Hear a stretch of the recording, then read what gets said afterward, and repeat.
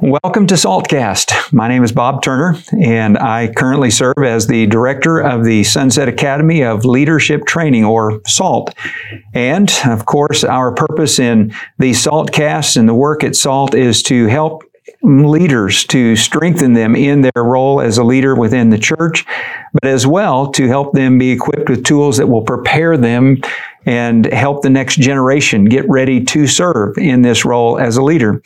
And today, again, we have David Henniger who is with us, and David's background is in the area of counseling, not only in education, but as well in expertise in his experience in working with congregations, and he currently serves as an instructor here at the Sunset International Bible Institute, teaching both in the undergrad level as well as teaching in the master's program. So welcome. Glad to be back with you. I appreciate you being here. Appreciate you taking time to help us really in an area that can be very confusing, sure, conflicting, and yet one so needed in the church. Yeah. And so I'd like for you to start off by walking us through a little bit about what counseling means to you specifically, and how do you see that as being complementary to the role of a leader?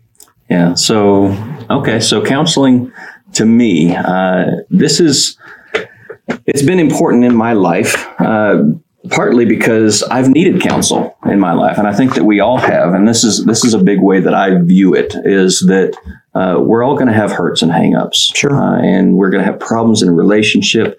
We're all, if we're honest with ourselves, going to have times of great depression and anxiety and struggle with a sin in particular. And there have been times that I've gone back to some of my favorite instructors, the ones that I really trusted and have taught me a lot, and said, listen, I've got a problem here. And I have something that I need help with. And just the gentle way that they walked alongside of me and helped me to think about things differently. In a sense, it's like it's like coaching, in a sense, to me anyway, that I have somebody that can help me to think about things differently, that can help me to frame instances of my life differently. And that's what I want to be for other people. And I think that's what how I would view, and hopefully I embody that as a counselor, but that's how I would view a good counselor, is somebody that would walk alongside that person to help them to think about things differently and to maybe try some different things that they haven't thought about so that they can improve their relationships. And things inside of themselves. Sure. But as far as a leadership role is concerned, it is invaluable. I work in the missions department as well. And one of the big things that we do is we do team formation stuff. And I use a lot of those skills and a lot of those things to help people in their communication and the different things that they have going on personally and interpersonally that would challenge and maybe be a stressor inside of the idea of team. So as far as that's concerned, especially, I need to be up on my game a little bit, sure, and make sure that I'm helping individuals and team come together. And that's a big part of just what counseling is, I think, in leadership, is making sure that a person's or people's relationships are working right together. And sometimes you come across things that are just a personal issue with somebody that you can walk alongside them to help them to think about just life differently, because their hang up is getting in the way of just life in general. Yeah. Well, you introduced something there that I think is very interesting. I'd like to explore a little bit, if you're okay. And when you're working with teams in a missional context, okay, from a domestic standpoint, I think it would have a certain look when we think about counseling and leadership. But explore a little bit, if you would, and discuss the concept of these teams, if they go into another country and they're looking at a foreign context, and how counseling would help them, not just in their interpersonal relationships, but in a missional context. Yeah. So, I mean, this is a huge issue, because as a North American, if let's say that I'm going to somewhere in Africa, Uganda, and I don't know anything about the culture or the people in Uganda. And I step into that context without having addressed some major things inside of myself. That has the tendency to really hold up a mirror to me and to make me shine not in good ways to other people if I haven't addressed those things. So if I'm coming into that new cultural context, and I'm trying to be a light to the world for God, and I think that they're doing everything wrong because of cultural differences. There are some things that need to be addressed inside of me. So part of that is going to be in cultural training, but also part of it's going to be in training an individual or teams of how do you deal with anxiety, because it's going to be there. And it's going to show itself. And if you don't find good ways of dealing with it now, because it's going to be an anxiety that you haven't ever really explored until you're really in that new context. Right.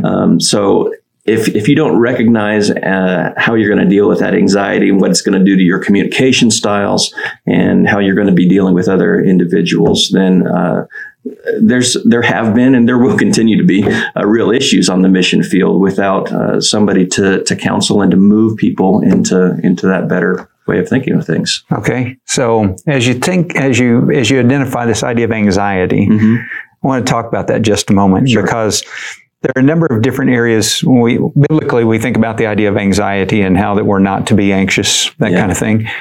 And yet we have so many different stressors in our life, so many factors that bring up stress. Yeah. How does that play a part of working with those teams and understanding how to recognize that stress when it comes and not to allow it to become a level of anxiety that creates the need for future counseling or to just work on those areas within themselves? Yeah, I'm using that term a little bit, probably more broadly than I should. Anxiety.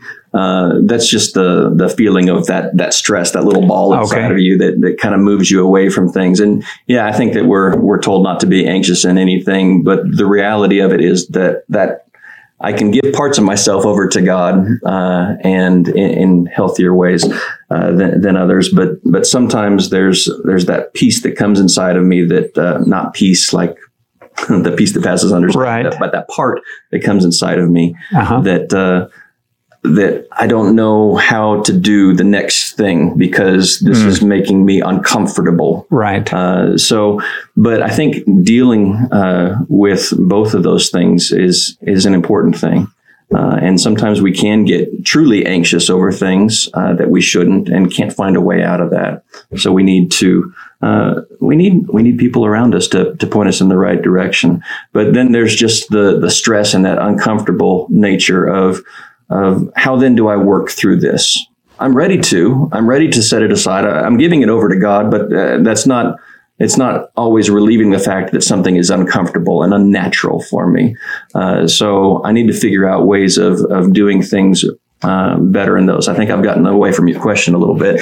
Well, not too much though, because you touch on this idea of let go, let God. Sure. And that's just not an easy thing to do. No, not always. Being able to help people recognize that from an internal standpoint, especially when they're dealing with areas in regards to mission work, because it does create such a cultural anxiety because of the differences, especially coming from a very affluent culture to one that is certainly a developing nation. Yeah.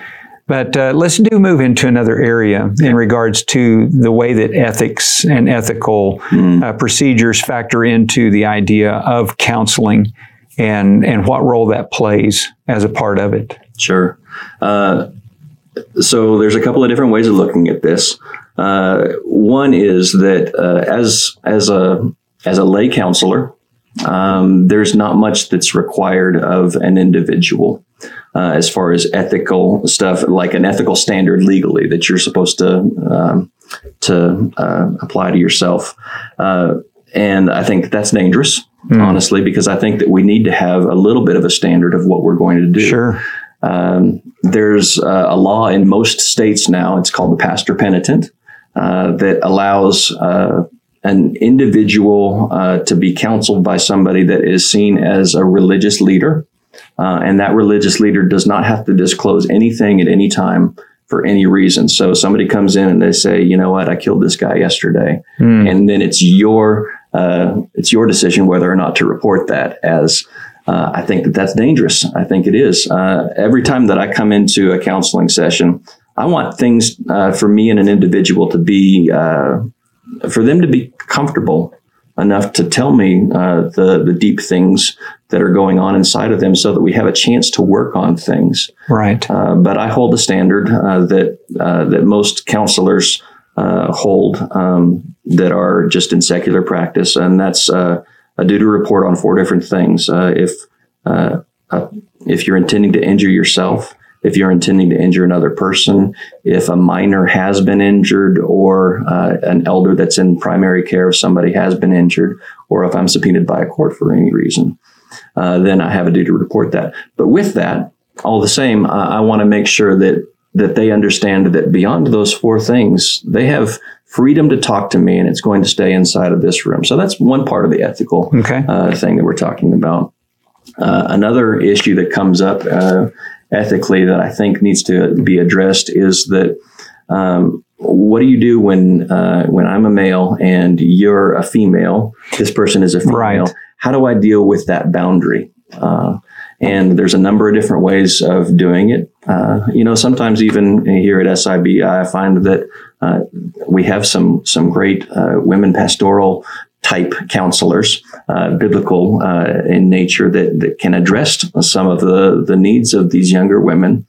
And it's not about, it could be about a male-female attraction, but when I go into a closed room behind closed doors with any individual, I have to be careful and protect myself and them from anything that might come out as an accusation. And so I need to be able to protect myself and them from those things. So, sometimes a room with a window in it, sometimes I just let them know that I'm recording a conversation. And sometimes, I just leave the door cracked open and make sure that things are dealt with in that way. So I want to figure out what it means to have confidentiality. I want to know what it means to have boundaries between my female counterparts that I might be counseling, and vice versa. If a female is a counselor, I don't want to necessarily just give carte blanche to the fact that I can close the door and have just hour-long counseling sessions with a male. And another big part of this, and I recognize this inside of myself. Several years ago, I was counseling inside of a congregation, and I just heard all of the problems and all of the issues. And I felt like I knew 85% of the darkness that was going on inside of a specific congregation. And it was a hurt inside of me. I thought, man, this whole congregation is just messed up. And I didn't know what to do with that. And that's what we call in counseling transferences. I'm taking on personally a lot of the hurts and difficulties inside of that, inside of those relationships. And so I had to come to a place just with me personally to say, you know what, I either have to get out of ministry and doing this right here, or I can love them, including these things. And it was a big moment for me. But I say all that to say that there's a guard that I need to put up. And it's hard to describe because it looks different, I think, for different individuals. But I need to be able to pull back to some degree and figure out what that looks like, so that I'm not taking home the stuff that I'm hearing, because sometimes it's super negative and hard and very dark and sinful. And I don't want to have that, even though I know that I'm not doing those things. It's a hurt. Because I want to get inside of this person's life. So again, confidentiality, male, female, and then how do I distance myself from the situations, not necessarily from the person, but the situations that are going on. So those are three big ethical issues, I think, that need to be addressed inside of anybody that's going to engage in sitting down and trying to help people move through things and into better things. And there's a whole host of others, but I think those are three big ones that especially when we're thinking about congregational settings and leaders who are involved in that. Yeah. Well, again, time has slipped by us pretty quick. Wonderful. But I really appreciate your time. But more importantly, I think the practical side of the advice that you're sharing is super helpful. And in our next session, I've got an area that I really want us to explore a little more deeply in connection to the ethical aspect of what we've been talking about that you've been sharing. But I want to thank all of our listeners for tuning in, and always appreciate the time that they take to listen. And I know that the information is very valuable to them. And so I encourage you to listen to our next session as we'll talk further about this idea of leadership and how counseling plays a part of that. But thanks for tuning in today. And David, thanks for being with us. Thanks for having me.